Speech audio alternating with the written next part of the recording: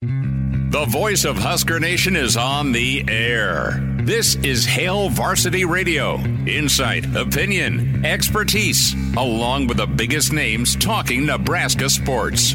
Join in with the show at 402-489-1240 or 1-800-825-5865. Now, here are your hosts, Chris Schmidt and Elijah Herbal.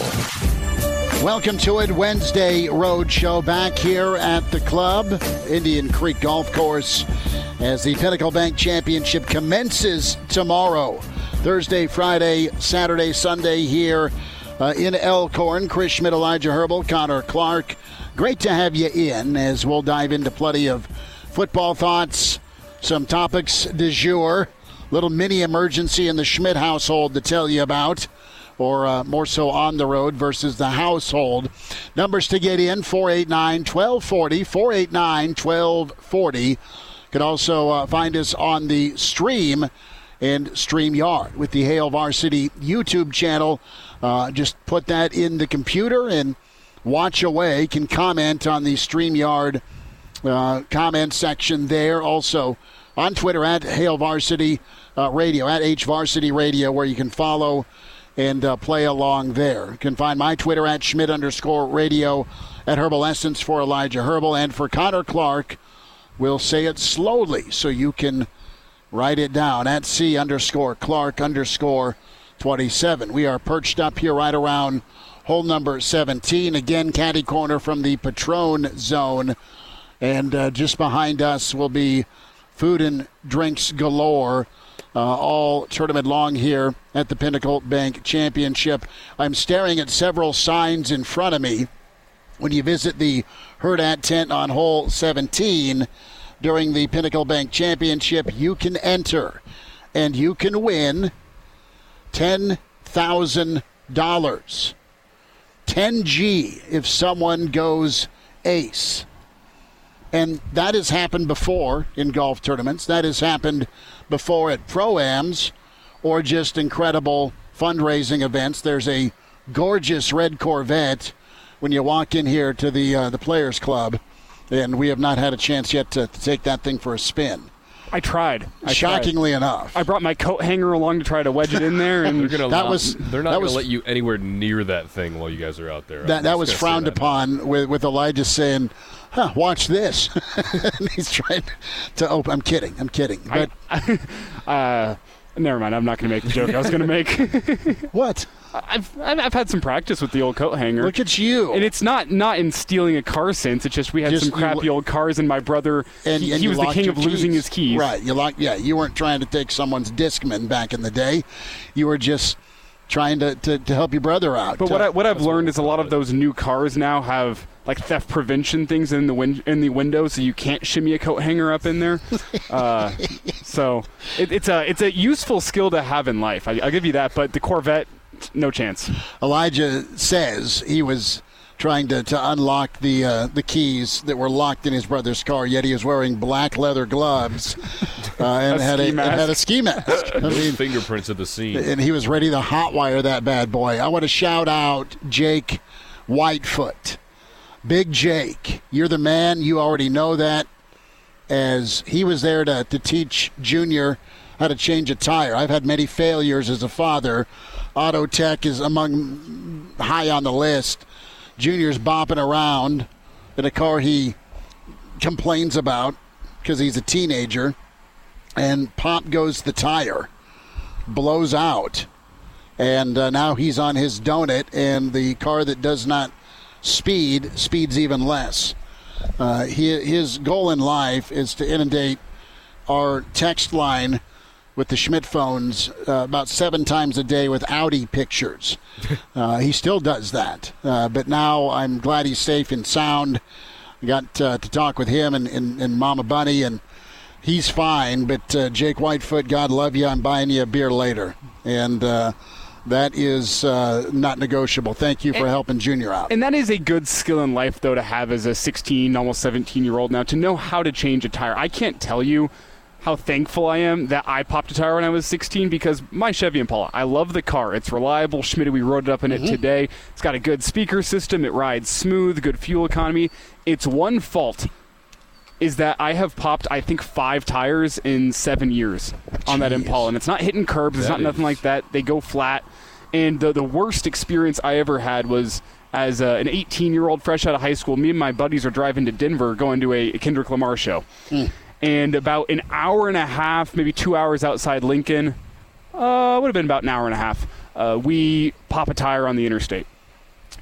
And there is no more nerve-wracking experience than changing a tire on the side of the interstate with semis rolling by. Just zoom it. Was the weather decent at least? Weather was decent. It was summertime, but like we're on the the right shoulder, changing a back left tire while semis are zooming by. No fun whatsoever. And then the donut is capped at 45 miles per hour. So once you finally get it changed, I'm driving 45 miles an hour down the interstate trying to make it to Grand Island to the nearest tire shop to get a tire. And luckily they had the tire in stock. They got it changed out for us quickly. We made the trip to Denver. We were there in reasonable time. That was a terrifying experience, but I'm glad it wasn't my first time ever changing a tire being in that experience. So if there's any positive to look at from this situation with your son today, it's that he now knows how to change a tire. He knows the star pattern you got to hit, and whenever it happens to him in a possibly worse circumstance where there's nobody around to help him out, he's going to know how to do it now. Do you guys ever have this was kind of a road trip from hell for you to a concert? What about a road trip from hell going to a road football game? Going to Denver, Kansas City, or that road show to Colorado? All my road trips forever and ever, whether it be down to Arrowhead for the Oklahoma State-Nebraska game many moons ago, or to Boulder a handful of times. It's always been a smooth trip to Norman. Ireland, we didn't drive, obviously, thank God, because a little different over there. But I'm knocking on wood.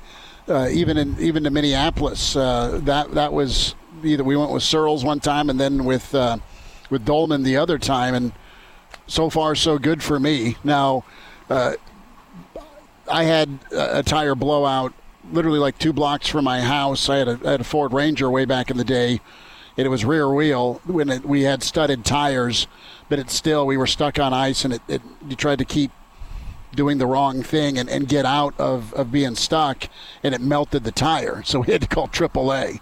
And then we shuffled all the way home in sub-zero temperatures. I got 2, actually. I got 2 road trips from hell here. One is Scott Frost's first year, so 2018. Me and my buddy Josh and his uncle are headed up to Wisconsin for that football game. And we wanted to go see Bryson as well because we had played with him in high school. Yeah, so it was going to be a good trip. And about halfway there on the way up, the Apple Maps first stop takes us off interstate, so we're going through like back highways in Wisconsin trying to get up there. And about halfway through, with his uncle in the back seat who was a little out there, he was like smoking cigarettes with the windows up the entire way. That was fun. And then, serial killer scene. And then the sensor for his emergency brake goes bad. So it thinks the emergency brake is engaged while we're driving down the highway. And if you know anything about cars, it's not going to be very happy about that situation. So we have a loud alarm blaring at us the entire way there. We get up there. It's a Saturday night. We can't find anywhere in his Audi that is authorized to work on Audis and fix it. So then we have to make the entire drive back from Wisconsin the next day. 7 hours in a car all the way back. So that's one. The other one would be whenever my dad crashed on the interstate at my brother headed home from my brother's high school football game. Crashed? Yeah, we crashed on the interstate because I fell asleep in the passenger seat, which was fine until he fell asleep in the driver's seat. Well, yeah. And I wake up to us fishtailing all over the interstate about 20 minutes outside Lincoln. Fishtailing all over the interstate, we end up in a ditch. And luckily, the only thing that happened, we knocked out a headlight. That was the only thing that happened because we went through a fence off the interstate. We were moving fast. Probably lucky to be alive. I still give my dad hell about this. And we reverse it back out onto the interstate. We finish the drive home, both adrenaline rushing. And on the way into Lincoln, we see fire trucks and ambulances rushing out past us. And we kind of make the joke, I hope those weren't coming for us. And then we learn a couple weeks later from our neighbor whose son's a dispatcher, because we told him about the story, and he asked his son who was dispatching, and his son actually took the call that night for a car going off the interstate. And what happened was we were right at the interchange between, I believe it was York and Lincoln in terms of what service got called. So the people that pulled off and made sure we were okay, their call went to York. who then called off their search. But the people that drove past us that continued calling, their call went to Lincoln, and it never got called off. So they're searching for you as you're driving by. So how it was told to us was that these ambulances and fire trucks were searching for us for an hour before they finally called off the search and said, we can't find these guys. Jeez. We were A-OK, and that was probably the closest I've ever been to death in my life. Elijah wins. I don't. That sounds a lot like my whole car debacle. Oh, yeah. You flipped a car on the interstate. You rolled it. Yeah. So I don't know. I think I at least contend for first place in that category. Well, tell us the story, flipping your car on the interstate. Well, I mean, it was decided to start sleeting in Waverly when I'm driving back from Chicago. So we got about 7 hours and 20 minutes down in this road trip. And then all of a sudden, because I left early to try and beat this storm, and it starts sleeting in Waverly, and I go up over a bridge by exit 409, for anybody listening that knows where that is. And then all of a sudden, I tap the brake to go down and to the left into the turn. No traction whatsoever because there's 2 inches of sleet on the road. And we being me, spin from the left lane all the way across off the right side of the interstate. Tried to keep it up on like that plateau, I guess, on the right side. And then too much momentum took me over the edge. And that's all she wrote. Flipped over a Ford Focus there. So that was an experience. And you rubbed some dirt on it and walked away. I did. Because you can flex. I was in my apartment an hour and a half later. Last part of this before we get to some football. On the way back from Norman, the trip to Norman, Oklahoma in 2021. Great trip. Great, awesome trip. Tight ball game. Nebraska, Oklahoma. Barry's down there. Boz is down there. And the infamous scooter ride with Elijah driving. I'm on his back like I'm C-3PO behind Chewie. I've heard so many stories as we're going to Lloyd Noble Center, 17 years away from the football stadium to do the post-game show. So we wrap up the post-game show. We get in Uncle Andy's RV. Inside is immaculate. Outside it looks like you can buy the blue meth from it. And as we're driving towards Kansas, the locked part of the RV, because when you park it, it can widen out. Right. And the left part where I was sitting on the couch came unhinged, where it was drifting into the oncoming lane of opposite traffic. Uncle Andy's motoring, he's driving. We're still pissed about the game, or at least he is. I said, hey, it's a good ball game. The Nebraska played well.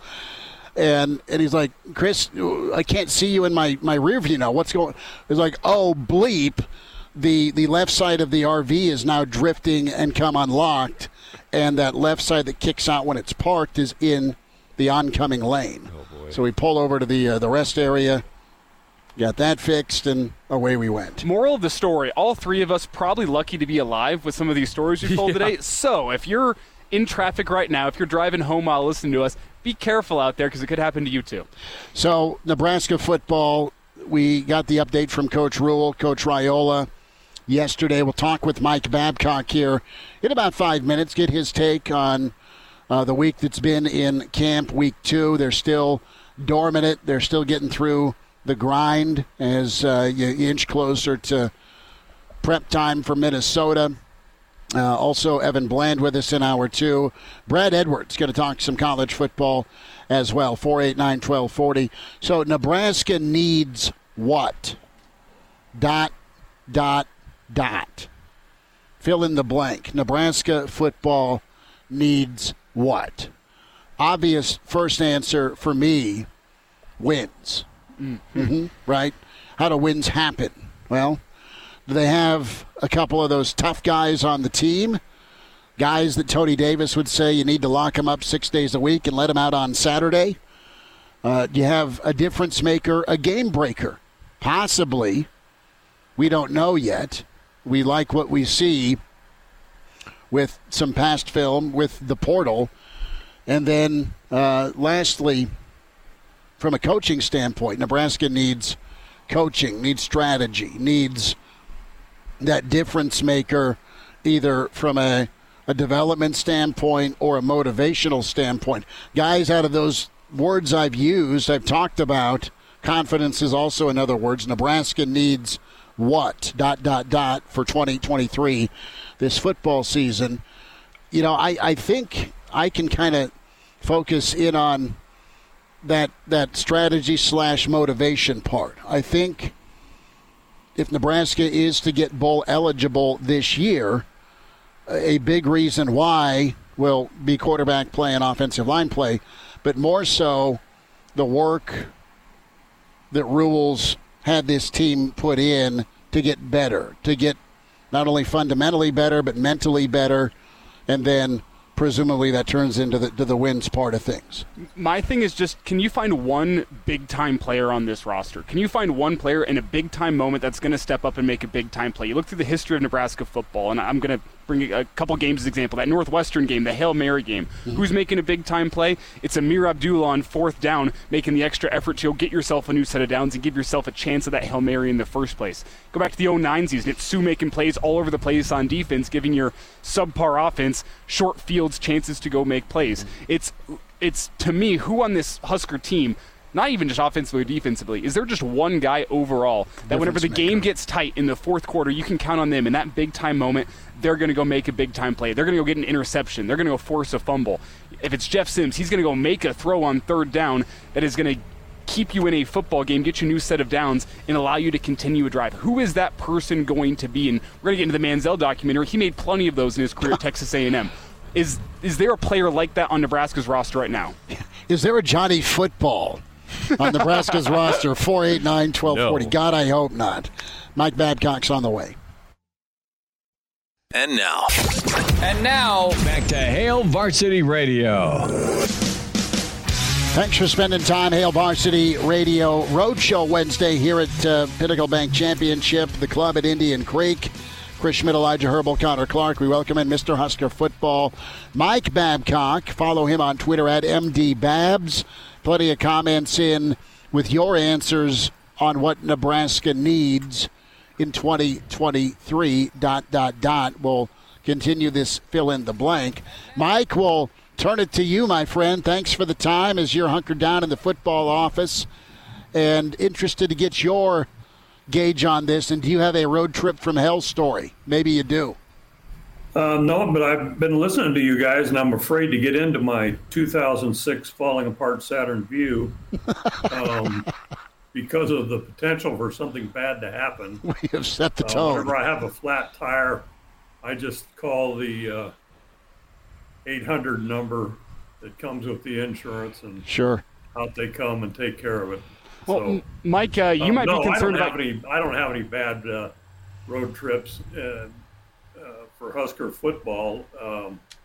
As we've talked before, the bad road trip begins once you get to Boulder, Colorado. If you've got a Nebraska license plate, that's where things begin to get a little bit out of control. But if you are reasonable and rent a car with a non-Nebraska license plate, you're good to go to Boulder. I wouldn't call the fans exactly welcoming, but if they don't know you're from Nebraska, it's better than. So Illinois is okay. That's what I'm hearing. Well, the concern to me, Connor, is that we've gone through our road trip horror stories, and Schmidt and I have a trip back to Lincoln coming up in about 2 hours. So we're gonna nurse that thing back. The other answer is to just get a Buffs bumper sticker or a Coach Prime bumper sticker and put it up in your back window. See, here's the thing. I've been trying to figure out. My cousin is going to be a freshman at Boulder coming up here this fall, and they're all freshmen at Boulder. Well, I'm trying to figure out how I can get her beat up by Colorado fans. I think I get the car paint, and I think I write "Go Big Red" on her car in big letters see what happens, because she's got the Colorado plates on there. But at the same time, your cousin does Husker sports media. Like, you have to have some part of appreciation in your heart. Subject her to that, Mike. What do you think? With Nebraska needs what? Well, I give the same answer every time I think it comes up, but an offensive line that will allow the offense to, the quarterback, the running backs, the receivers, the tight ends to get the job done. And I think that even though Teddy Prohaska is hurt again, if they can get him back, I think I think ideally in the offensive line, if you've got 8 guys that you can count on so that you can rotate guys in there, that's a good thing. I think right now without Teddy, I think they've probably got 7. And I think that's important that at least you have a third tackle and a third guard. I think they've got that, and that's how you make it. Now, Sims is probably the guy that is going to be the playmaker if you have the opportunity that the line gives you. I really think that's the thing that you have to count on because of his ability to run the ball as well as throw it. Is going to give Nebraska an advantage in a conference that depends on the run. Nebraska seems committed to the run from everything we've heard so far. It's Mike Babcock with us here on Hail Varsity Radio. And Mike, whenever you look at that offensive line, we've talked about the injuries, especially to Teddy Prohaska yesterday on this show, and there might be some youthful faces that need to step up and get the job done. Whenever you talk about that rushing attack as a whole, do you feel like there was too much put into the offensive line's role? Because the offensive line clearly is going to be important in the rushing attack, but in years past, I feel like you also have the factor of Anthony Grant trying to bust some things outside whenever he probably shouldn't have. And then you go back a couple of years, it's Adrian Martinez being your leading rusher year in, year out. There was a lot of pressure on that offensive line to make things happen. Do you think some of that pressure that is on the offensive line this year should truthfully be on the guys that are going to be toting the rock, Jeff Sims and the running backs? Oh, yeah, there's responsibility. There's no question. But you've got to have that offensive line, the physicality up front to start with, and then you have to have the guys that are handling the ball have to make good decisions, have to be able to read where there's opportunity and make those decisions. And, this has always impressed me that a guy like Amir Abdullah you talk about or Rex Burkhead recently or whatever, not that recent, but, the ability to make those decisions quickly and see where there are opportunities to where a hole opens up or where you can get some 4 or 5 yards, 4 or 5 yards. You get that, and then all of a sudden things open up and you can break a long run or you can hit the pass, you can hit that tight end. There are a lot of things that can happen if you do that, but you have to be able to read and respond, read and react. And I think that's been an emphasis, and I think that we're going to see some of that right away. I think the word that I would say to complete that phrase would be, I think Nebraska football needs culture, and not fan base culture, but culture within the team. Your thoughts on that, Mike? I think they're going to have it, Connor, because I think, as silly as it may sound, this whole thing with Selleck, the team staying there together and being a little uncomfortable in some situations, I think, for the bigger guys, for sure. I think that's part of a team building thing. I think team building has been something that's been a priority since Rule and his staff got here.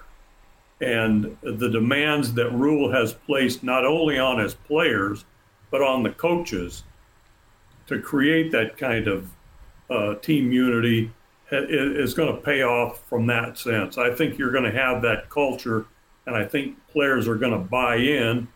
And Rule basically has said as much. He's going to put the guys out there that have bought in, that are part of the system, that are willing to do the job, not necessarily the 4-star recruits, not the when it comes game time, it's the guys that fit in with each other, with the culture that's being established here. Mike Babcock with us, Hail Varsity Radio Roadshow Wednesday out here at the club at Indian Creek. Pinnacle Bank Championship tomorrow gets underway. Pro-Am was yesterday. Make that Pro-Am today. You have practice rounds we were able to be a part of yesterday, and we're talking some projections for Nebraska in 2023. I like the culture comment, Connor. I like what you said about get me that playmaker. When Nebraska was knocking on that door, Mike, about a decade ago, there was consistency. And folks remember the roar from a Janovich touchdown run. Folks remember for PlayStation fans, the R1 button Rex Burkhead pulled out against Ohio State. And that was tweeted out by the Big Ten today, 22 days till kickoff for Nebraska, where he was able to complete that comeback on a little check down from T-Magic to Rex. Amir had more Superman moments than most. And then, of course, the Randy Gregory's, Susan Davids. Those were the difference makers. Is there a guy on defense? I know we talk about Sims and him being a good wild card for Nebraska. Listen, last few years it's been a offense based around your quarterback. The offense needs to be based around the offensive line, and that's going to be your choo-choo train. Defensively, though, is there a guy that you like on this roster that you think can be one of those difference makers? From what the coaches have said and, how he's been described, I think Luke Gifford can be that kind of a guy because of his versatility, where he can play, and his ability to lead, his leadership. And, a lot of good things were said about him yesterday, and a lot of good things have been said about him as fall camp has gone on. I think Luke Gifford can be one of those guys. And I think up front, I think Ty Robinson can probably be one of those guys because he's got that leadership ability as well. And he's a very physical player, which you need. But Gifford would be my first choice in response to that question. Offensively, where do you go there? Because I think the obvious answer is you go to the quarterback and you go to Jeff Sims. But whenever you think about Sims and his time at Georgia Tech, you do worry about the turnovers. And in a big-time moment, you don't want your quarterback to be turning the ball over. So do you go to a name like Billy Kemp, to Fedoni, to your running backs? Where do you go offensively to find a playmaker outside of Jeff Sims? Because that's what I think the Husker offense right now, its main concern is you know what? If you can contain the quarterback in the quarterback run, keep him in the pocket, force him to beat you with his arm, where do the playmakers come from offensively? First of all, did I say Luke Gifford or Isaac Gifford? You said Luke, but I knew what you meant. Yeah. So, yeah, that'd be good. He could be certainly. Let's get an NFL player back here, sure. I meant Isaac. I'm no, sorry. You're good. You're good. But in response to your question, I think Kemp is going to be one of those guys that's going to step up. I think he's got the ability to do those kinds of things. One guy that I would say in that capacity, the versatility, the ability to do a variety of things, doesn't get talked about a lot, probably not going to be a starter, but Ramir Johnson. There's a guy that can do he can run the ball. He's physical enough. He's not a big guy, but he can run the ball with the physicality that they want. He can play on the outside. He can be a receiver. He can do multiple things.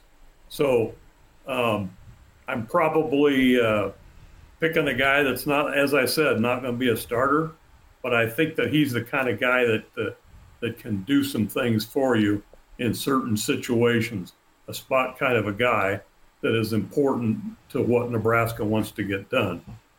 And I think I got his first name right. You did. It's Mike Babcock. No, you're good. Mike Babcock joins us. Mr. Husker Football, you follow him on Twitter at MDBabs. And Mike will gear up another week closer to Minnesota. Next week we'll chat then, and we'll see you at post-practice on Friday. How's that sound? Thanks, guys. I'm going to study up on first name. You're good, bud. You're good. Appreciate it. I'm just happy Babbers and all his trips and times to the Big 8, the Big 12, the Big 10, that there's been no road issues, but he's not wrong to be a little concerned about taking that Nebraska license plate out of Boulder. I thought you were talking about the self-jinx, because I am a little bit concerned about that right now. I do have to get back to Lincoln tonight. We'll be okay. Some of your comments next. What Northwestern do today to tick off their AD? Hail Varsity continues. We're presented by Currency.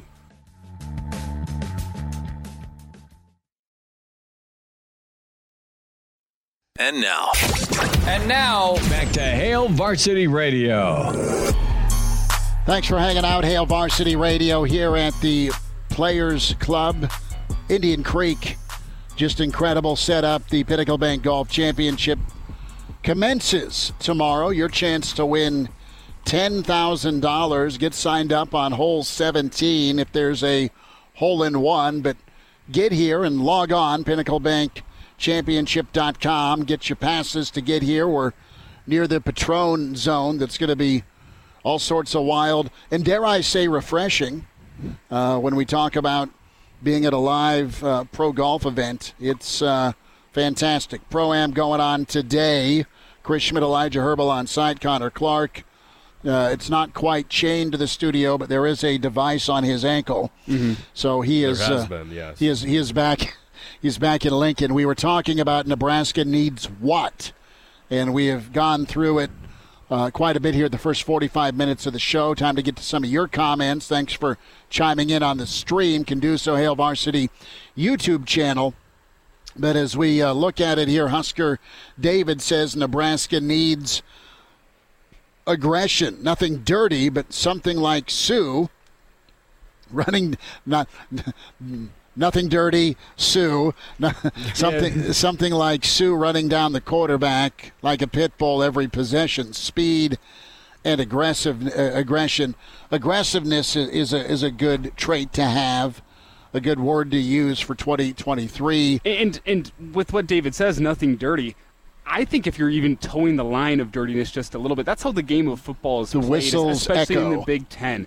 I'm not saying Texas A&M bottom of the pile. Right. You don't need to necessarily go that far, but at the same time, there's a couple personal fouls, some unnecessary roughnesses this year. I don't think Husker fans are going to bemoan it. I mean, when Anthony Grant knocked a dude unconscious near the sideline against Rutgers last year, I don't think Husker fans went, whoa, that was a little bit too aggressive. That was a hard physical play, and the defensive back for Rutgers made a bad decision. He made a bad decision to pull off, and then Anthony Grant kind of went high on him. And, yeah, it's not a defenseless player. It's not going to be that penalty, but that's what I'm saying whenever I'm talking about towing the line of being dirty. When you see a guy pull off of you, I don't think you need to go lower the shoulder into the head in the game of football, but you're towing that line just a little bit. Nebraska needs that aggression. I like what he has to say there. Let's go to the phones. Pete with us here on Hail Varsity. Pete, go ahead. Thanks for calling. How you doing today? Good, man. What do you know?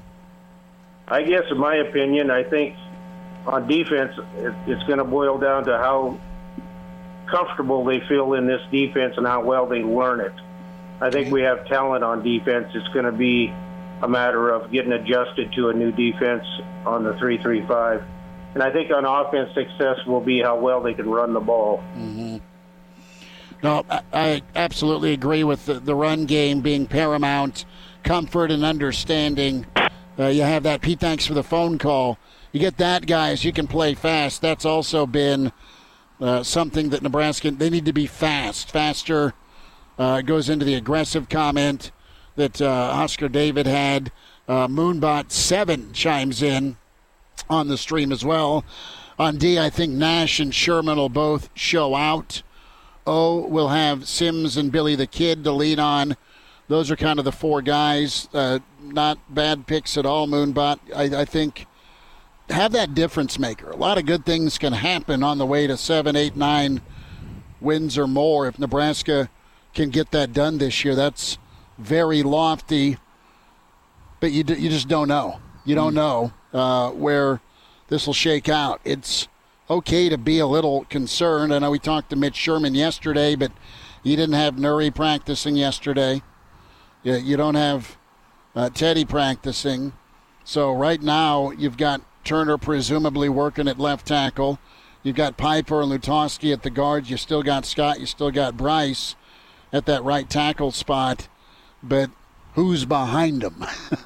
And you talk about finding 5 and making that 5 look at 7, and that 7 maybe to be turning into 8. Still time, but guys, time winding down here before Minnesota. I just don't like the idea of not having, and I'm not saying you won't, but right now, okay, if you don't have Teddy, you'll have Turner at the left spot, but you got to have Nuri on that line this year. Mm-hmm. Well, I think another thing that we could talk about too with this team about what they need is kind of a sense of urgency to a certain extent, because obviously it's year one under a new coaching staff, and that will skew kind of the projections and the expectations a little bit, but this is the last year of the divisions, as we've talked about over the summer, so there's kind of that sense of urgency, I feel, before you start adding 4 more new teams and then you go divisionless. It's going to be that much harder to try and get yourself into Indianapolis or wherever this thing's going to be hosted now in the years to come. But I think there has to be a little bit of a sense of urgency to just see that improvement. Now, is that going to translate into 8 wins? Probably not. But as long as you see that and you see kind of the aggression, as we've talked about, the culture coming into play, and then that sense of urgency in between the lines, I think that could go a long way in year 1. And there's 2 ways you can look at this conversation. It could be anti-Kool-Aid, because basically from fleshing this out, what does a former 3-9 or 4-8 football team need to get better at? It's a hell of a lot of things if you want to get to bowl eligible and get to a point of relevancy. I mean, we've listed off, they need a playmaker, they need more aggression, they need to play with a sense of urgency, they need better line play. Like, there's a lot of things this team needs in order to make that jump. But as we've kind of laid out here, there's candidates everywhere for those things. If Nebraska gets better line play, where can you turn to? A transfer in Ben Scott, the development of Coach Donnie Raiola, and some more time to be able to gel in this offense with your running backs. There's possibilities there. In terms of playmakers, you have guys we've listed on both sides of the ball. Sims, you have Billy Kemp. Defensively, you have Sherman, you have Nash, you have Gifford. There's possibilities of guys that can step up and be that playmaker in a big-time role. In terms of urgency, that's what we've heard all spring, summer, and fall from Matt Rule, essentially. Just not to put words into his mouth, but whatever he talks about the development and getting things right, there's that sense of urgency from him in terms of, we're going to do things the right way. If you're not with us, you're against us, and you're not going to be with the program anymore. Whenever you kind of look at the Miles Farmer situation, how the spring started with Anthony Grant, we're not going to sit here and say, well, you're really talented, so we'll put up with you not being in line with the team here because we think you're good at football. No, there's that sense of urgency that we need to get this culture right first, because that's the first step to building a winning football program. We're not going to take shortcuts with that right now. We're not going to make any exceptions right now. There's reasons for optimism in all these categories. It's a question of, can that optimism be well-founded, and is there actual results whenever you look there once August 31st and the rest of the season rolls around? Can guys actually step up in the way that we think that they possibly can? This program's been better than 5-7, 3-9, 4-8. But there's a hell of a lot that needs to get done in order to take it over the next step and get them to bowl eligible. Can you be in the top half of the Big Ten your final season to get into a bowl game? Can you be in the top half of the new Big Ten? All right, so you're not a playoff team, but you're not far away based on your ability, your playmakers, all those things we've touched on. And the urgency part, that is going to be the guy driving the old chuck wagon on that is Ty Robinson. He's been here too long. He's been through too much, along with Reimer, along with Henrich, and even Gifford. You've got guys that are going into, it feels like, year 18 with no postseason, with no winning season, with no 500 season. And they're one of the temperature setters, right? And Rule talked about that yesterday. Guys that are doing it for the coach, that player-led part. We'll wind down hour 1. Hail Varsity continues, presented by Currency. And now, back to Hail Varsity Radio. Hour 2 on the way here at the Pinnacle Bank Championship, the club at Indian Creek. Opening round tomorrow, back here tomorrow and Friday with Hail Varsity. Chris Schmidt, Elijah Herbal, Connor Clark. Reminder about buckling up. 1 of every 3 fatal crashes in Nebraska involves an alcohol impaired driver. Why take chances? If you drink, don't drive. A message from the Nebraska Department of Highway Safety Office. Guys, we'll spend some time with Evan Bland, dive into the 10-game conference schedule. Also some thoughts on names that are being talked about, but they're not primary role guys yet. Nebraska will need that depth to step up in game 1, presumably, and give them a fighting chance against Minnesota. So Evan Bland in 10 minutes. Brad Edwards, college football insider, his take on the Big Red for 2023. So Northwestern, a fashion statement today. Several members of the football team wearing T-shirts and then tweeting out a group of them together wearing T-shirts, Cats Against the World. And that did not go over well with the Northwestern athletic director. Shockingly enough, he didn't know they had these T-shirts. didn't know what was going on. And to add to that, Pat Fitzgerald's old number was also located on the shirts with 51. Yep, 51. Cats against the world. Inappropriate, offensive, tone-deaf words of admonishment by A.D. Derek Greggs. Disappointment in the shirts. Neither I nor the university were aware they owned these shirts or were wearing these shirts. It doesn't seem like they're aware of anything over there. Now, players spoke to the media for the first time today. Gallagher, the stud linebacker, Bryce Gallagher, says, look, we're not going to dive into hazing or past allegations. You still have defensive back coach Matt McPherson being investigated, but he's on the field, been named in some of the lawsuits. 14 former Northwestern players with a lawsuit, but nobody currently on the team with a pending lawsuit. But Coach Braun, the interim, hey, it's not my job to limit freedom of speech, which was his response. And you know what? This team's already been through hell. And if they can muster a competitive season after the last two they've had, because they have some good football players on the Northwestern roster, and I think Coach Braun's a really talented coach from North Dakota State. We'll see how things weather out. We'll see what the emotion can do for them against Rutgers September 3rd. And I think with these T-shirts, two things. First off, him saying, well, it's not my job to limit freedom of speech. Well, that was kind of the coaching staff's opinion in terms of what was going on in the locker room, too. Not my job to monitor what goes on in there, allegedly. It's their locker room. So there's a problem. But I think the Northwestern athletic department, the powers that be over there, this should be a sign that, like, everybody knows how poorly you've handled this. The team also thinks so. Whenever it's cats against the world, you're included in that statement. You're part of the world. You're part of the world because of how you've handled this entire thing. Maybe instead of admonishing, saying, hey, maybe we should dive into this, go talk to the football team and see why they feel this way and see what we can do to fix this. This is a message not only to the rest of the world, but also to you. Well, Greggs maybe should get in front of a camera instead of sending out a statement. Hour 2 is on the way. The voice of Husker Nation is on the air. This is Hail Varsity Radio. Insight, opinion, expertise, along with the biggest names talking Nebraska sports. Join in with the show at 402-489-1240 or 1-800-825-5865. Now, here are your hosts, Chris Schmidt and Elijah Herbal. Thanks for hanging out. Back into it. It's Hour 2. It's Hail Varsity Radio, presented by Currency. For all your equipment financing needs, go Currency. Chris Schmidt, Elijah Herbal. We're here on hole number 17 at the Pinnacle Bank Championship. That starts tomorrow. The Pro-Am today, 17 right next to the Patron Zone. And the club here at Indian Creek is just beautiful. Tip-top shape.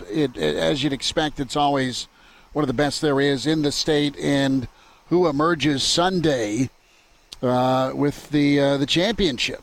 Time will tell. Your chance to win $10,000 with the hole-in-one giveaway if someone hits an ace here at the Hurrdat tent. Elijah, you are not eligible. Connor, you are not eligible. Nor am I. I don't know if Evan Bland is eligible, but he's cheering for an ace, I'm sure. Well, and as we were talking about way back in the first segment, we can always go black gloves, ski mask, and get that $10,000 one way or another. Wow. Elijah is channeling. This is being recorded. I will clip this. Yes, and we will post. Evan Bland has just hung up on us with the Omaha World Herald at Evan Bland, OWH. Evan, how we doing? Thanks for a few minutes. Yeah, I'm going to go ahead and establish plausible deniability on any of that plan. So I'm going to come on as an innocent witness here. But yeah, how's it going, guys? We're good. We are set up for just a fun week here at the club at Indian Creek, and Nebraska continues to grind. Evan, wanted to start with some football, and we were talking about roadside disasters to start the show because Junior blew a tire, and Big Jake, dear family friend, was there to be there in need, and things are okay. Any football road trip horror moments? Not horror, but just uncomfortable situations. It's all about being uncomfortable, being comfortable, learning how to be comfortable when you're uncomfortable, per the Matt Rule mantra here this fall. And Evan, just to set the scene here, all three of us have at least one near-death experience on a road trip, so you're up against some serious competition. I don't think mine was near death with the RV. It just was uncomfortable. Okay. I mean, yeah, I've been doing this for a while. A few stories come to mind. One was actually a baseball trip in the spring a few years ago. I was up in Minnesota, and they were up there, and I kind of drifted off the interstate and semi-totaled my car. No. That was an experience. Went to Big Ten Media Days in Chicago like 4 years ago with a bunch of my World Herald colleagues. Late July, 100-degree temperatures, and the air conditioning was out. So that was another one. And then I think probably the one that stands out the most was Penn State back in 2017, going to Pittsburgh, and then it's a 3-hour jaunt through foggy mountains in late fall, just to get there and to watch Saquon Barkley run all over Nebraska at the waning moments of the Mike Riley era. So those are a few that pop up. I mean, you kind of get to the point now where you travel and you just hope it's uneventful, and then no news is good news. But yeah, there's always something that happens. It never quite goes smoothly, and yeah, we have some stories to tell about it. Well, the foggy mountain drive to the everyone's nickname State College, Siberia. You are going to Siberia, either flying to Pittsburgh or Baltimore, and then you got a roadie there because there's no such thing as convenience in Happy Valley. And since we've been sitting here, Schmitty, I've thought of one more near-death experience on a road trip. This is during my time with Husker Vision. I was traveling with the Husker baseball team, and they were heading out to Iowa City for a weekend series. And Darren Erstad's pregame speech before getting off the bus, that was a near-death experience. He got fired up before that one. I could see Chief doing that. And then they lost game one, and Darren was so angry that he loaded the whole team up on the team bus, and they left without me. They left me at the baseball stadium. Maybe that's pretty good. And I'll give you one more from last year too. When we went to Purdue, first of all, Purdue is like the Penn State of the West, where you can drive like the 9 or 10 hours, or you can fly into Chicago and still kind of wind your way through.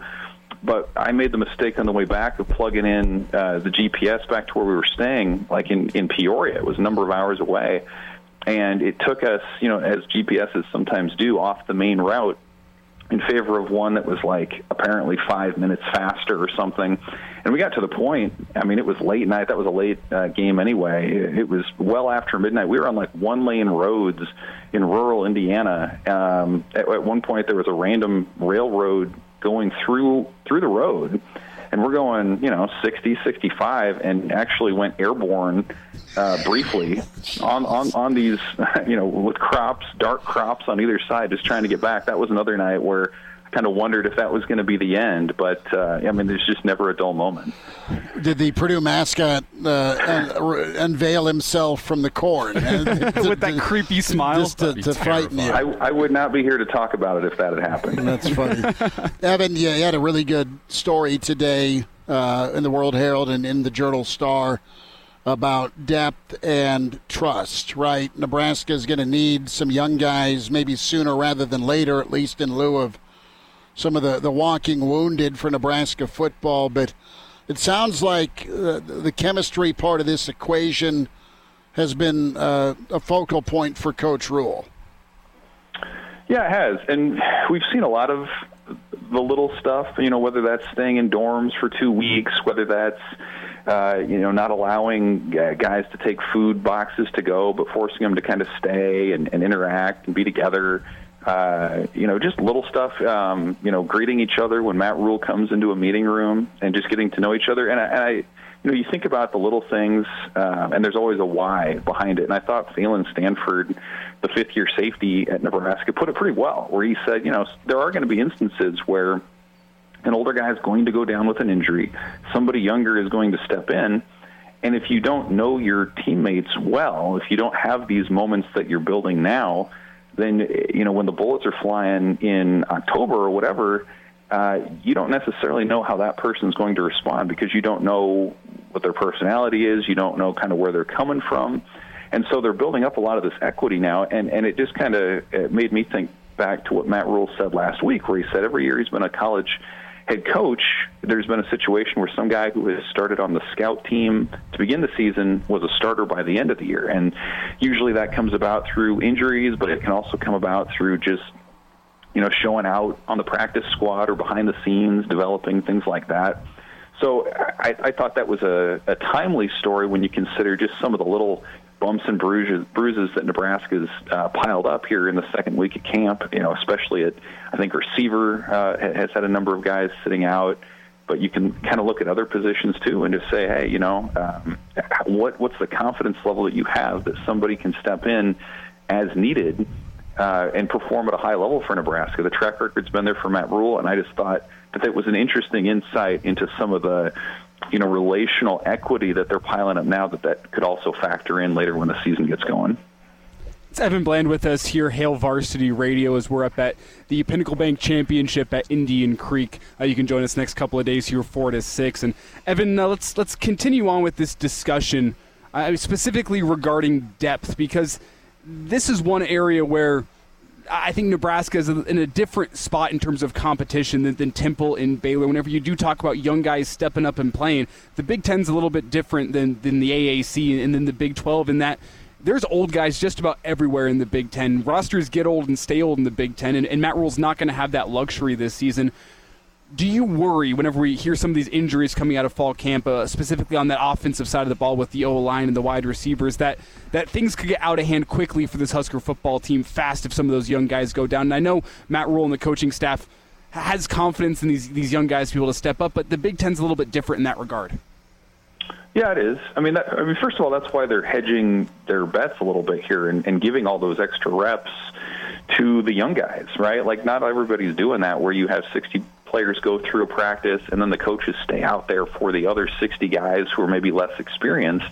And that's what they're working toward, whether that's, this season, into the future, whatever, that's what they're hoping. But yeah, I mean, I think it is a reality that there are certain positions where if Nebraska were to suffer an injury, there's no doubt there'd be a drop-off. I think quarterback is certainly one where you have Jeff Sims, uniquely talented, I think, at the top with his big arm and ability to run. And I know Matt Rule has praised the development of Chubba Purdy here, especially in the last week or so. But that's a spot where you're going to see the difference if you have to go to your backup behind Sims. The line, I think, is kind of interesting, too, where you've seen a little bit of Henry Letuski's name come up, especially in the wake of Teddy Prohaska's injury that puts Turner Corcoran on the outside. And so you might see a guy like Letuski get a little bit more of a look. They like some of their freshmen there. Sam Sledge has come up multiple times, Gunnar Gatula, same sort of deal. But to your point, that's a big ask, especially as a freshman, to be able to hang in the Big Ten with guys who are 21 and 22 trying to get to your quarterback. So I think that one's tough. And then receiver's been interesting, too. I mean, Marcus Washington sat out part of the open practice that media got to see earlier in the week. Xavier Betts didn't practice that day. Malachi Coleman didn't practice that day. Those are all names that Nebraska fans are pretty familiar with and you would think would be contributors in some fashion this season. And so what does it look like behind that? I mean, Matt Rule's mentioned guys like Alex Bullock, who really hasn't had a chance on offense to show what he can do, or Ty Hahn, who's another sophomore who's been sort of a special teams guy behind the scenes. So I think those are the guys that you kind of look at and say, okay, if you need them to step in, they're able to do that. But I do think, especially in the short term, it would be disingenuous to say that you can just go to those guys and there wouldn't be a change or a drop-off in what you want to do offensively. Evan, I want to go back to the quarterback position and what Matt Rule had to say about Chubba Purdy the other day, because we talked about it and said, well, there probably will be, at least based off of past years, where you see a backup quarterback in the game for Nebraska, whether that's just situationally or injury-wise. So what did you make of Matt Rule's comments about Chubba Purdy, and how important is it for him and Heinrich Haarberg to stay ready? Yeah, there's no doubt. I mean, to your point, I mean, history at Nebraska, especially in recent years with running quarterbacks, would tell you that injuries are going to happen, right? I mean, we saw it with Adrian Martinez. We saw it with Casey Thompson, certainly, who didn't maybe run to that same extent, but same sort of thing. Tommy Armstrong before that, Taylor Martinez. Like, you can just kind of go down the list, and that's part of the deal. I mean, if you're going to capitalize and take advantage of that extra runner, the drawback is that your quarterback's going to be more exposed to hits and things of that nature. So, I thought what Matt Rule said about Purdy was interesting.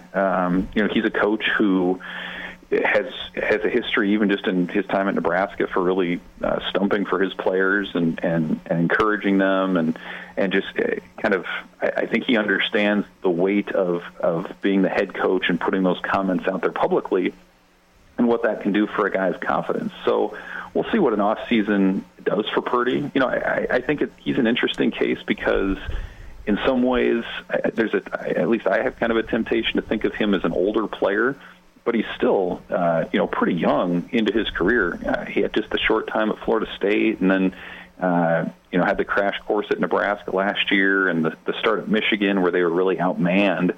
So, I do think, he's a guy who was a former 4-star. Obviously, his brother's playing in the NFL, so there's ability there. I think he has the intangibles too.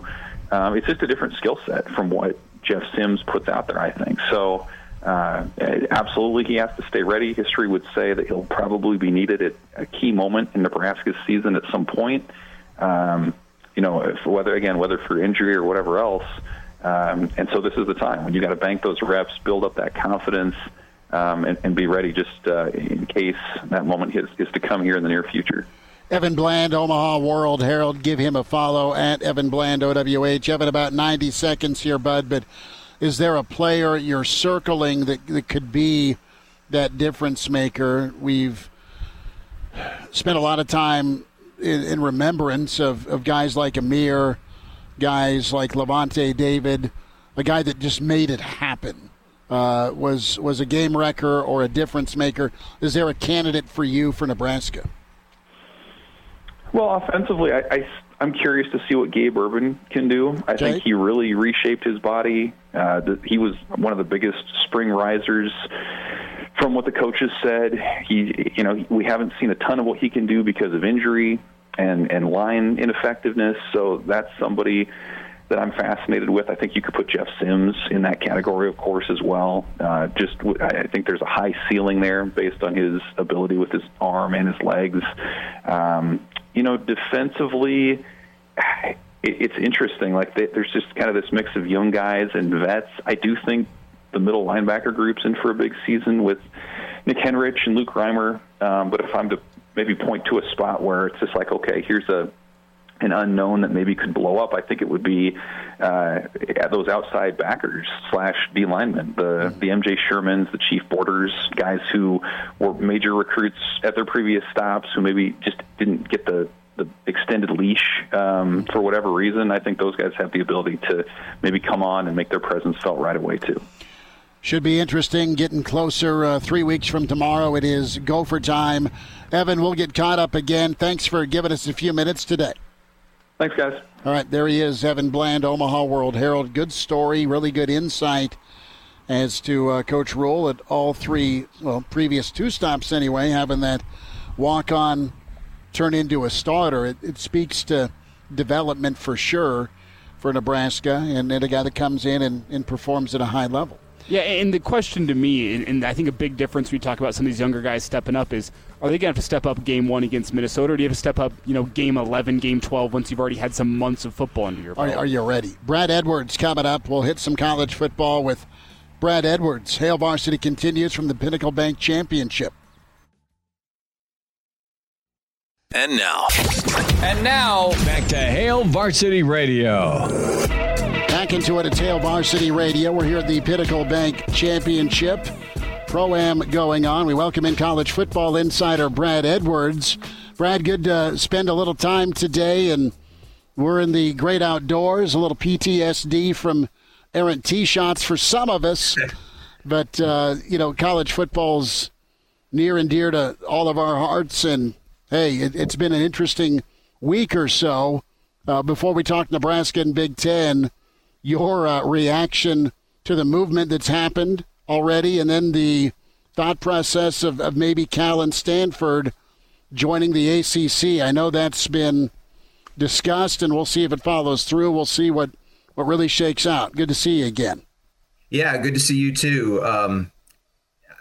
Historic week. That's really the only way to put it. And yeah, you could argue that the teams involved were probably not going to contend for the national championship, and some people might dismiss it, the ones that are all playoff focused and all that. But man, the idea of the Pac-12, Pac-10, as most of us grew up with it, that a conference that is has that much tradition and more than 100 years old could just basically go away with very little warning, almost overnight, it's just hard to fathom.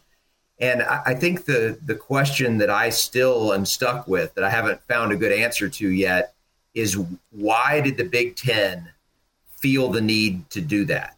Because it's pretty much inarguable that there were no two conferences in college sports that were connected more than the Big Ten and the Pac-12, just because of the Rose Bowl relationship going back so far. I can't think of any other conferences that really kind of looked out for each other the way that those two have, and kind of had common interest is probably the bigger thing. And yet, when it came down to it, it seems like the Big Ten just completely knowingly put the final nail in the coffin of the Pac-12, because everything you see and hear now is that if Oregon and Washington had not left, that group would have been able to stay together. Now, would it have been what it used to be? No, but still, it wouldn't have been the end of the conference. And knowing that the Big Ten already had this mega TV deal in place, everyone was already lined up to get paid. What kind of value did you add? I'm not saying you didn't add two good teams. I think you improved the quality of Big Ten football by adding those two programs. But what did you add financially that made it worth not only adding these two teams to the conference, but along with that to basically kill this conference that you've been aligned with for so long? That's the part that I'm still waiting on a good answer for. It's Brad Edwards with us here on Hail Varsity Radio. And Brad, when we look back in 10 years, are you saying that you think we're going to look back and say it's the Big Ten's fault that the Pac-10 died? I mean, if we're going to be in the business of finger pointing, where do you think the blame lies for the death of the Pac-10? Oh, I think there's so many choices that they could have made better in the last, decade plus. I mean, they're obviously let's just go all the way back to the unbelievable coup that they almost pulled off of killing the Big 12. Back around, I don't remember if that was 2011 or when that was. It looked like, among others, they were going to bring Oklahoma and Texas into that league, which would have been amazing. And apparently it was very close to happening, but it didn't. And so you could look at a lot of the decision now. Like, I'm not blaming anyone for not being able to pull that off, because it was completely improbable, but they came close to it. But you look at from that moment on, where they were so close to becoming the first super conference, it seems like almost every decision from that point forward has been the wrong one.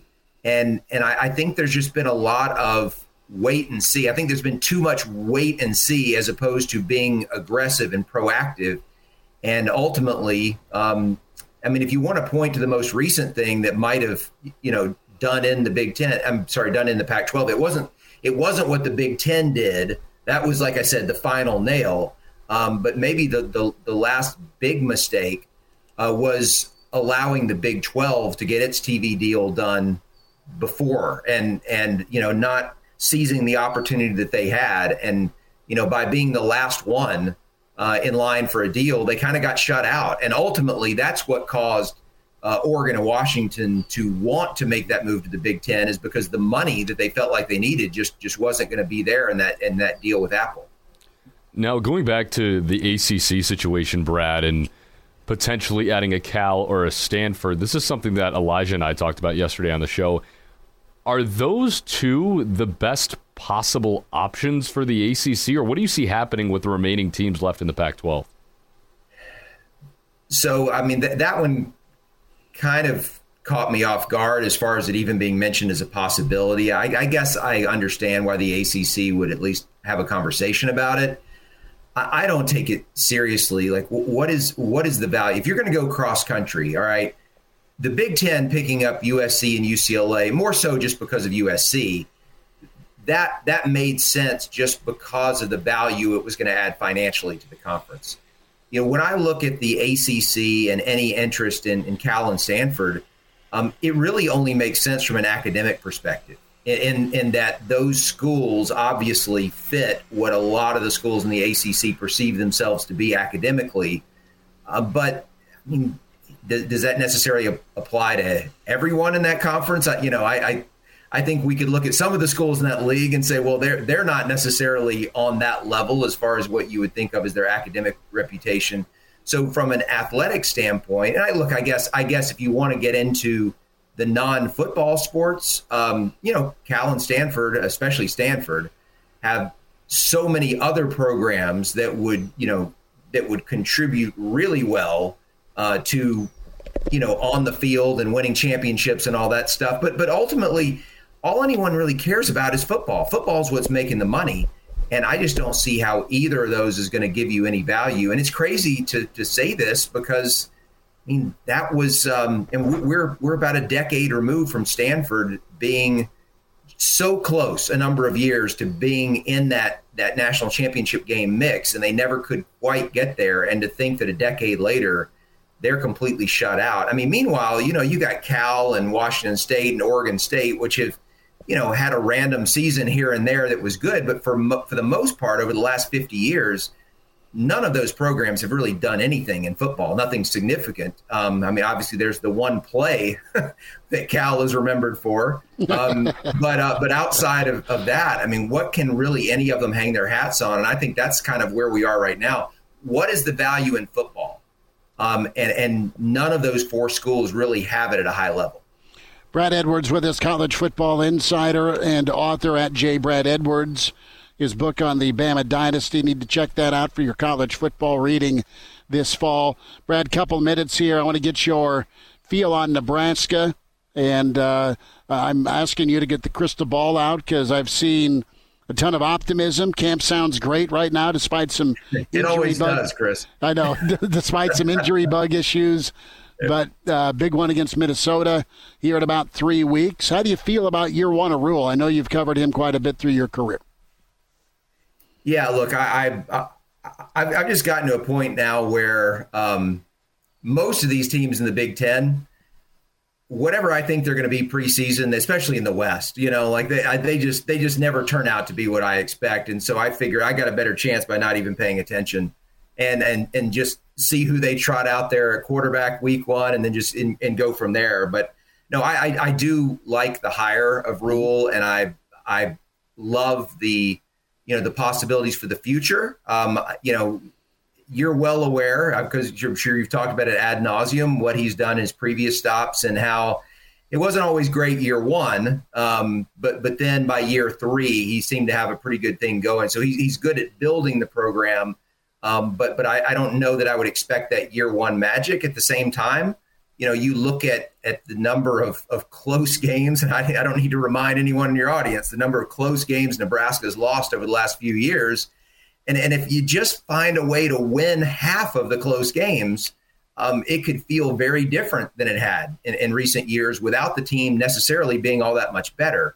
And so I guess that's where I would be optimistic with Nebraska, is that if they can just win a couple of those games, gain some confidence, and then build on that, maybe they're not that much better than, most of the teams that are, they're competing against in the Big Ten West. But if they can just make another play here or there, I could see the opportunity for any number of teams in that division to, to go 8-4 or something like that, which, I mean, given where Nebraska's been, I think you'd take that right now, wouldn't you? I want real quick, Brad, about 90 seconds. Biggest threat to Georgia, is it still Bama? I think so. If Ohio State had a returning starter at quarterback, we saw what happened in the semifinal last year. And look, I it's funny to me to see all the preseason stuff come in, and I get that Michigan has beaten Ohio State 2 years in a row, and that it really wasn't even all that competitive either time. At the same time, like I have a hard time accepting that Michigan's better than Ohio State, and I guess it's because I've watched the recruiting. I'm not a big recruiting guy, but I still, if you're asking me, I'm still taking Ohio State every single year in the Big Ten because I think they have the best players. But nationally, yeah, I mean, I think right there in the SEC is the biggest threat to Georgia, and that's Alabama. You know, the question is, would Alabama have to beat them twice? You know, would it have to be, you know, knock them off in the SEC and then beat them again in the playoff? Obviously, that 2 years ago they split meetings, and Georgia won the one that mattered, which was the very last one for the national championship. Could we see something like that again? But even though Alabama's in the same boat as Ohio State, doesn't have the proven quarterback, if you look at Nick Saban's track record since he's been there, they have been amazing with a first-year starter at quarterback. And I mean, just go back and look at it. I don't have time to get into it right now, but for those who are curious, go back and look at Alabama under Nick Saban when they've had a first-year starter at QB and what their records have been. And I don't think there's any reason to think that Alabama's taken a big step back just because they lost who may have been the best quarterback they've ever had in Bryce Young. Well, his quarterback play has been exceptional, and it has been transformative for Bama. They had everything else locked in, and they've been great the last 6-7 years with quarterback play. Brad, we'll do this again, my friend, get some college football chat going as the fall continues. Thanks for a few minutes with us. You got it. Good stuff from Brad Edwards as we truck forward at the Pinnacle Bank Championship Pro-Am right now. And the championship starts tomorrow here at the Players Club in Indian Creek. And now, back to Hail Varsity Radio. Back into it at Hail Varsity Radio Roadshow Wednesday here at the club at Indian Creek, just ahead of the Pinnacle Bank Championship. A guy that's great with the putter and really solid off the tee box, Dr. Brandon Seifert. Am I giving you too much credit, Dr. Brandon? You're too kind, fella. You're way too kind. It's another Jock Doc Wednesday, Nebraska Orthopedic Center. And since we're on the course, there's the dreaded Steve Schmidt Miller Lite elbow, but I don't know if that qualifies as an injury. But Dr. Brandon, there's a whole host of things you see patients for, golf-related, and we talk about overuse in a lot of other sports. Golf might be the king of overuse. Yeah, absolutely, Chris. You think about, you can kind of run the whole spectrum of injuries when it comes to golf, and we'll try to dial in a few of those that are probably the most common that we see in the office. As I think about things that do kind of walk in the door most commonly as it relates to golf, it's typically either in the elbow, shoulder region would be the most common two areas. We'll start out here with the elbow, and even one that's named after golf called golfer's elbow. And essentially what that happens is anatomically, if you think about your elbow, kind of feel along the inside of your elbow, there's a little bump, kind of your funny bone area. There's a large kind of muscular structure that attaches to that called your flexor pronator. It's on kind of that inside part of the forearm. And so as you think about, as you're rotating through with your golf swing, all the force that goes through that area as you kind of pronate through the golf ball, pronate through your swing, as well as kind of pushing that force kind of in what we call dorsiflexion force, pushing that wrist forward. And as you do that, you put all that stress on that inside of the elbow, and essentially over time create kind of a stretching process.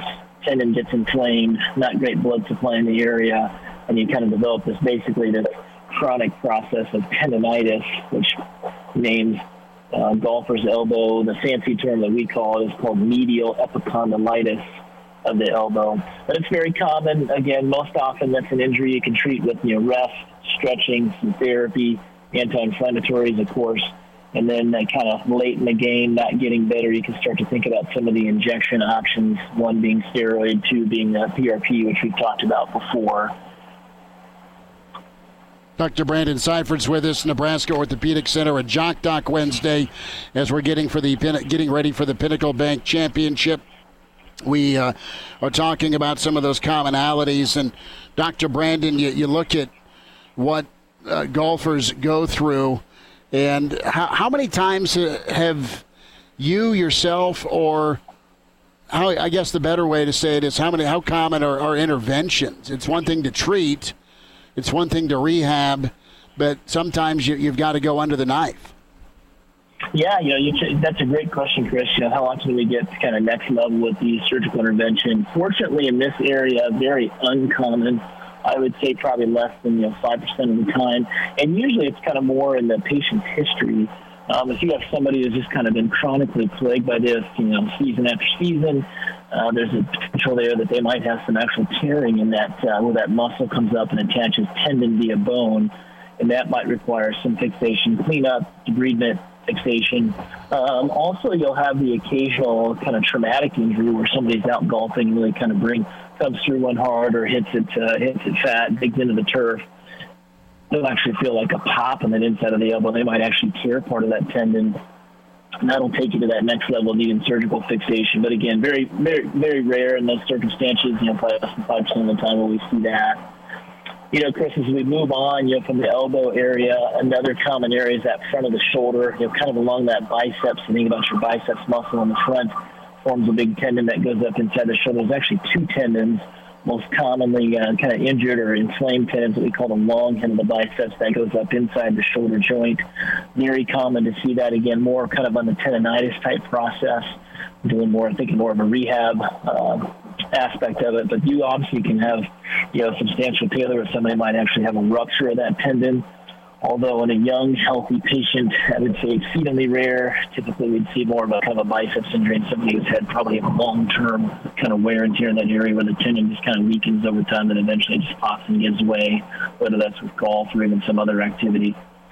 Dr. Brandon Seifert's with us here. It's a Jock Doc Wednesday on Hail Varsity Radio. And Dr. Brandon, whenever we talk about this surgical intervention, I tend to think of Tiger Woods and his back injuries and the surgeries that were required. I think he got a couple vertebrae in his back fused as a result of those spinal surgeries. And what kind of risk do you run with the back with golf injuries? What type of injuries do you see there? Yeah, it's a really good area to focus on. We see a lot of injuries there. I would say the most common one would be an area called the sacroiliac joint, basically where the spine sacrum joins up with the pelvis. And so what happens in that area, a huge kind of ligamentous construct joining those two major structures together. If you think about all the kind of twisting rotational forces that are going through that area, couple that with kind of an axial load as you're standing and weight bearing, that's a significant force generating area. And so they'll quickly form basic inflammation, tendonitis type picture, a very nagging pain. This would be the pain that's kind of off to the side of your lower lumbar spine, kind of in between basically where the lumbar spine is and the side of your hip would be a good way to describe where this is anatomically. That's very common, probably one of the more common injuries we'll see in terms of back issues with golf. And I see this a lot. And again, it's really nagging. It's hard to get rid of it. At least during the season, lots of therapy, lots of stretching, working on your core strengthening. If you go to that next level, kind of talk about, Tiger Woods scenario, more rare to have, substantial lumbar spine trauma where we start to get into either some stress fractures in the lumbar spine, maybe some stress fractures in the attachments, we call the pars articularis, even back into the spinous processes where muscles and tendons attach to. More rare to see those can happen, especially think about, again, the force being generated, the repetitiveness of golf. We'll see that. In fact, I tend to see the lumbar spine issues, the sacroiliitis issues more in those really high-level, high-volume type of our golfers. You really have to kind of get to that next level of repetitiveness and volume to get there. Of course, if you've had pre-existing, spine disease, then it's a different story.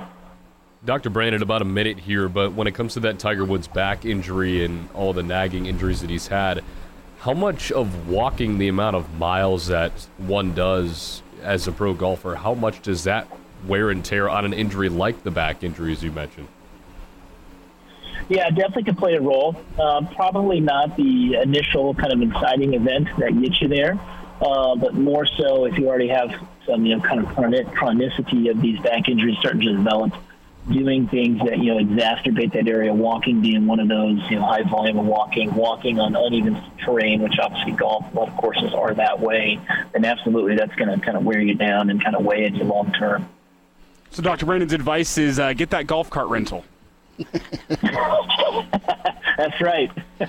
That way you can find the beer cart. Dr. Brandon Seibert's with us in Nebraska Orthopedic Center, a Jock Doc Wednesday out here at the Pinnacle Bank Championship, the club at Indian Creek. Dr. Brandon, we'll have to go, at least I'll lose a few golf balls here sometime and go swing them together. Thanks for a few minutes today. Sounds great, fellas. Take care. Good to spend time with Dr. Brandon as we're winding down a second day here at the Pinnacle Bank Championship. Chris Schmidt, Elijah Herbal, Connor Clark. Opening round starts tomorrow very early. I think right around 6:45, 7 a.m.